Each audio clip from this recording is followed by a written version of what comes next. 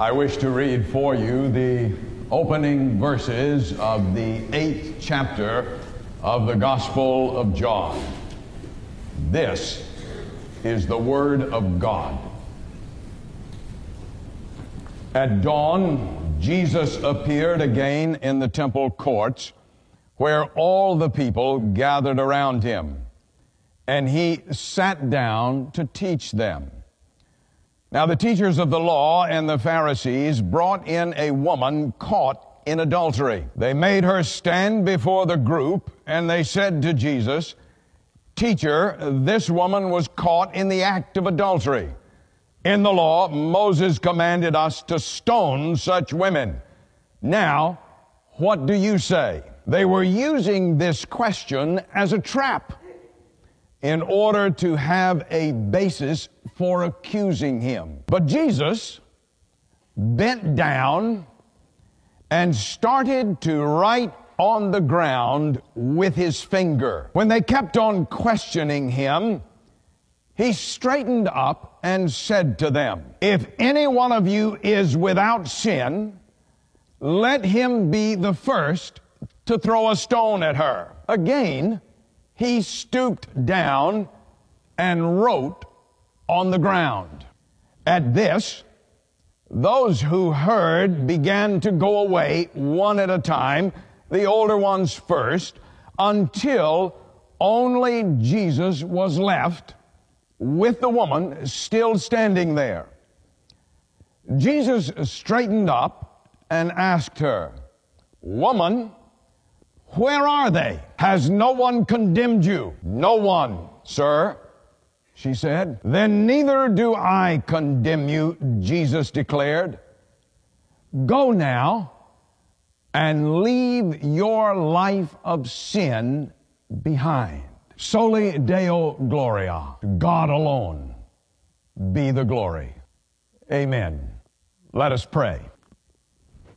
Give me Jesus, Lord. Give me Jesus. You can have all the rest. Just give me Jesus. Amen. Should ever you have the chance to visit the great Crystal Cathedral out in California, there is one particular site there which I wish for you to see. Out on the cathedral grounds, there is a magnificent set of statues placed right in the midst of a large reflecting pool. These great works of art, sculpted from bronze, portray in an unforgettable way the gripping story we encounter in the 8th chapter of the Gospel of John. When you view this panoramic sculpture, you see men with angry faces, their arms drawn back, ready to throw stones. You see a frightened woman, vulnerable, defenseless, partially disrobed, shame and fear written all over her face. And then you see Jesus kneeling down, writing with his finger on the ground. Now, throughout the centuries, Bible scholars have engaged in endless speculation about what it was that Jesus was writing on the ground. No one seems to know. I will be bold enough to declare to you today that I think I do know what Jesus was writing on the ground, because I believe that what Jesus wrote in the sand that day, later on, he wrote in blood. Now, at the Crystal Cathedral, if you look at those magnificent sculptures, you will note that there is an equally magnificent inscription. It reads, "Love without condemnation." That is a splendid summary of what Jesus is trying to teach us in this great incident. He is reminding us that He loves us without condemnation. Oh, what a word for us to hear. What I want you to understand is that means that while it is true that the love of Jesus Christ will not let us off, the love of Jesus Christ will not let us go either. Now, from that great truth and from this story, I wish to draw three messages. First, a message to the judgmental. Look in the mirror. In the Bible, we are told that the scribes and the Pharisees dragged this woman into the presence of Jesus and said to him, "This woman has been caught in the act of adultery. The law says she is to be stoned. What do you say?" At that point, what did Jesus do? Amazingly enough, He simply knelt down and began to write with His finger on the ground.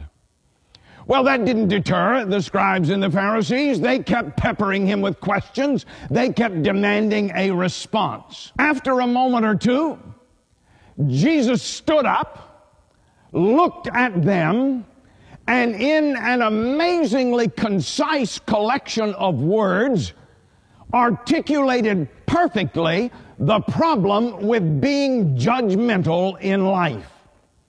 Jesus said, "If any one of you is without sin, let him be the first to throw a stone at her." In other words, Jesus is saying, before you condemn someone else, look deeply into your own heart. That's the message for the judgmental.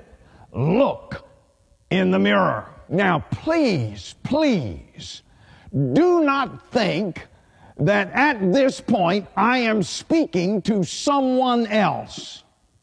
I am speaking directly to you, and yes, to me. Because you and I both know that we have a tendency in life to be judgmental. We know, don't we, that when we hear something about someone else, we tend almost instinctively to think the worst. We tend almost instinctively to presume guilt until innocence may be proved. Oh yes, that's the way we are. Look in the mirror. Check up on yourself. When you hear a piece of really good news about someone else, how often do you pass that along? My guess is not very frequently. Oh, but when you hear a juicy little piece of gossip, how often do you pass that along, and sometimes even enlarging upon it? Oh, come on, dear friends, let's be honest here. We are in church after all. Let's be honest here. We do love, don't we, to judge or prejudge other people. Yes, we do love to throw stones. If not literally, then at least figuratively. We do love to throw stones, don't we? I want to suggest to you, however, that it is a risky, dangerous thing to judge or prejudge others in life. How do I make that point in a way that you will remember? Let me try this. Years ago in Boston, Massachusetts, a woman in a faded gingham dress and a man in a threadbare homespun suit walked into the outer office of the president of Harvard University, requesting an appointment to see the president. The secretary on duty, in a moment's glance, recognized that these backwoods country hicks had no place really at Harvard and certainly had no right to request time of the president of the university. And so she said to the couple, The president is going to be busy virtually all of the day. And the woman immediately said, "That's all right. We'll just sit and wait until he is available." And so they sat down. The secretary proceeded to ignored them through all of the hours of the day, and they never left. They just sat there. Finally, the day was beginning to draw to a close, and so the secretary stepped into the office of the president and informed him about this couple waiting outside, and she suggested that maybe he should just go out himself and inform them that he just did not have time to meet with them. When the president walked out and saw the couple there, immediately the woman stepped up and said, "Sir, we had a son who attended Harvard for a year and he loved it. However, he has been killed in a tragic accident, and we would very much like to erect a memorial to him on the campus." The president looked at the couple in disdain and said, "Madam, we can't build a statue for everyone who attended Harvard and died. The place would look like a cemetery." And the woman said, "Well, we didn't really want to build a statue. We were thinking about something a little more, perhaps a building." The president rolled his eyes and he said, "My dear lady, you may not be aware of the fact that we have more than $7.5 million invested in the physical plant of Harvard University. I don't think you realize what you're dealing with here. I'm sorry, we just can't help you." With that, the woman turned to her husband and said, "Is that all it takes to build a university? $7.5 million? Why don't we just build our own?" And the husband said, "Yes, by all means." And the two of them turned and walked away. Ultimately, the two of them traveled to Palo Alto, California. And there they did indeed build a university of their own. And they named it after their son. You see, the woman in the faded gingham dress and the man in the threadbare homespun suit were Mr. and Mrs. Leland Stanford. Make a note of that. It's a risky, dangerous thing to ever judge or prejudge someone else. That's the message for the judgmental. Look in the mirror. Jesus said, "If any of you is without sin, let him be the first to throw a stone." Next, there is the message to the sinful. Look to the Savior. The Bible tells us that Jesus, having said that to the scribes and Pharisees, immediately bent down again and for the second time began to write with his finger in the sand. And as he did, one by one, the scribes and the Pharisees began to drop their stones and turn and walk away, until after a short while, there was no one left except Jesus and this woman. And Jesus then straightened up, the Bible says, and turned to the woman and said, "Woman, has no one condemned you?" And she says, "No one, sir." And Jesus then said, "Neither do I condemn you." What an incredible moment this is. Get the picture, please. Here is this woman standing there in the midst of all of the shame of her sinfulness. And she looks at Jesus, and the Savior proceeds to deliver to her a word of amazing, forgiving grace. Jesus says to her, "Neither do I condemn you." Back during the Second World War, the great C.S. Lewis frequently would remind his fellow citizens in Great Britain to be forgiving of the German people.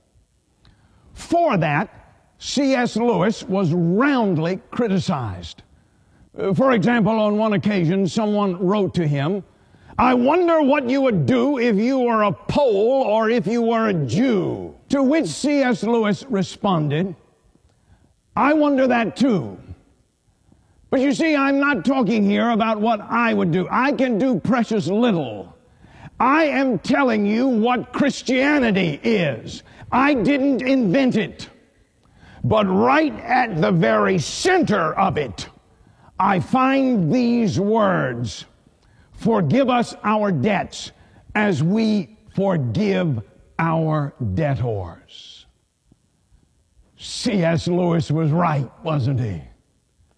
Right at the very center of our Christian faith, there is this amazing, forgiving, gracious love of Jesus Christ. Clarence Edward Macartney used to say, "Forgiveness is the most beautiful word in the English language." I don't think I agree with that. No, I rather think that the most beautiful word in the English language is the word Jesus. How sweet the name of Jesus sounds in a believer's ear. So I don't think forgiveness is the most beautiful word in the English language. But I'll tell you this, forgiveness is the most expensive word in the English language. Just think what it cost God. It cost God laying aside eternity and taking on the mantle of this life.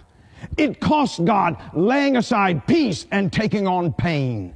It cost God laying aside all of the glory, all of the splendor of heaven, and taking on a cross of rough wood and blood and sweat and tears.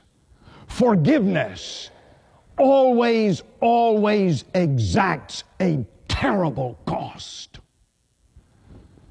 But my beloved people, here is what I want you to see and to hear and to never forget. It is the cost of forgiveness, which was, is, and always will be paid in full by the same Jesus Christ who granted his amazing forgiving grace to the woman caught in adultery. Here is the message to the sinful. Look to the Savior. Jesus said, "Neither do I condemn you." And then there is the message to the fearful. Look to the future.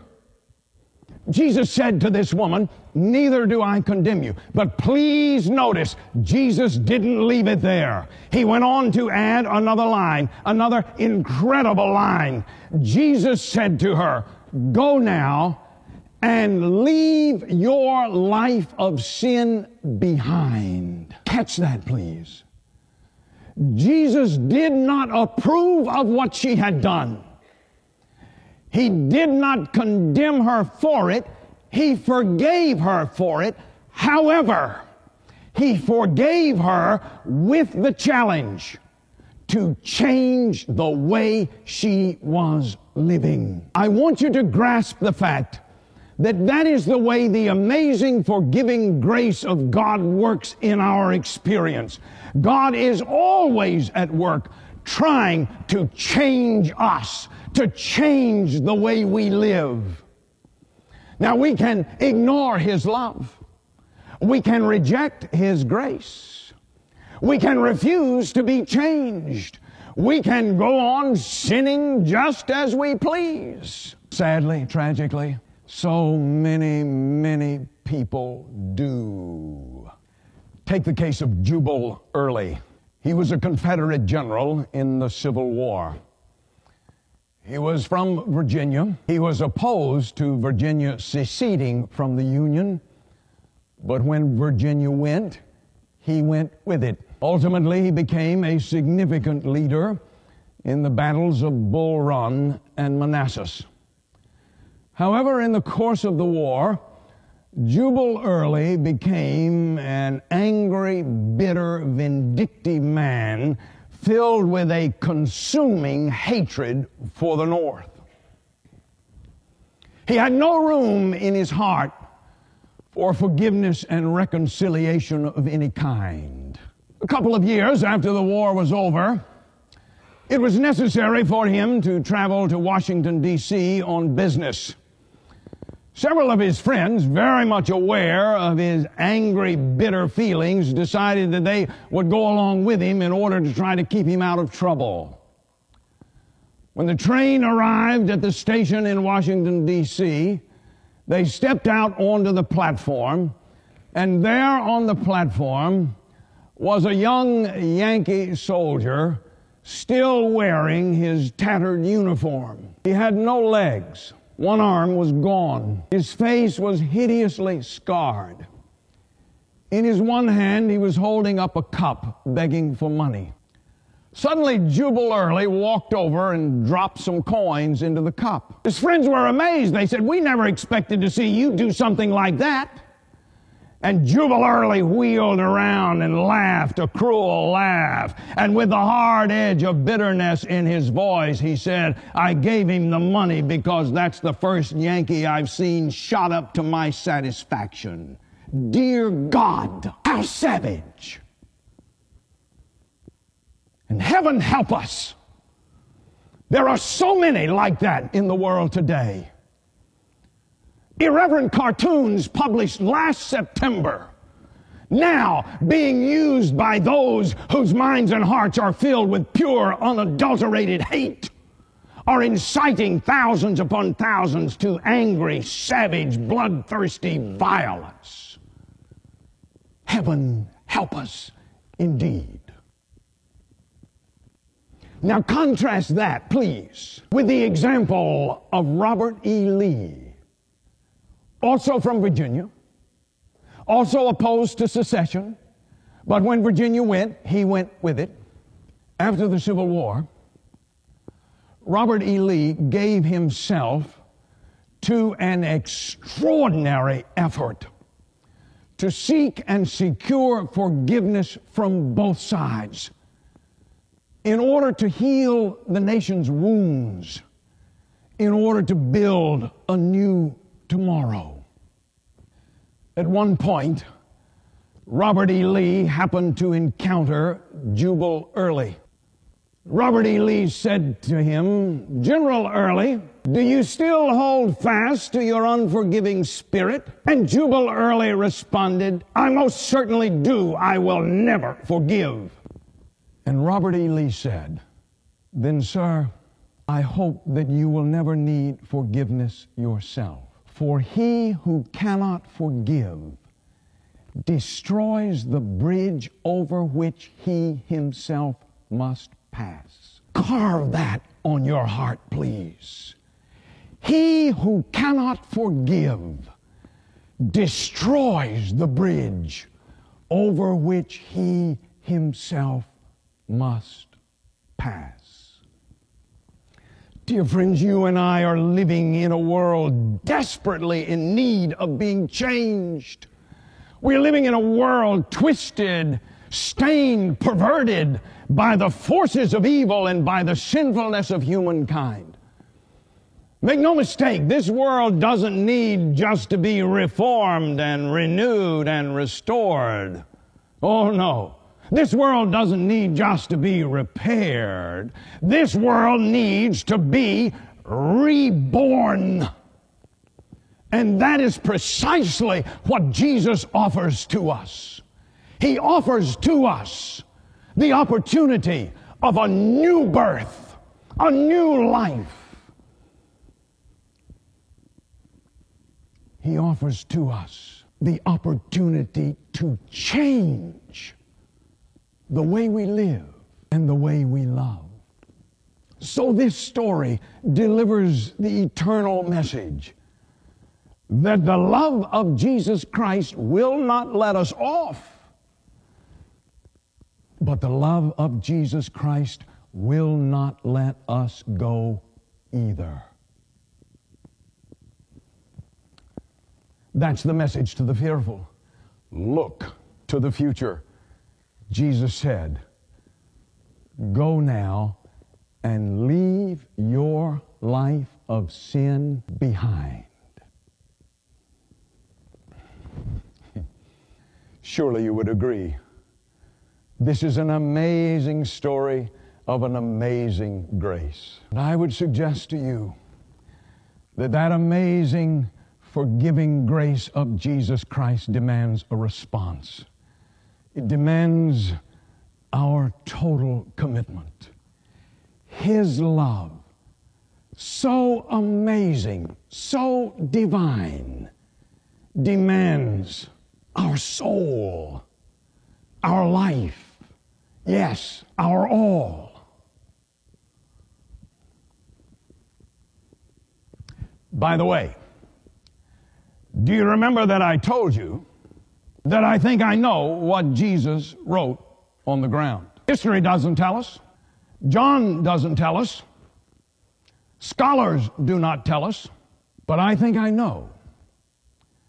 You see, I believe that what Jesus wrote in the sand with his finger, later on, he wrote on the cross with his blood. 2 words, not guilty. Pray with me, please. Oh, God on high, hear my prayer. The amazing grace of Jesus Christ has saved a wretch like me. And what is true for me is also true for these, my sisters and my brothers.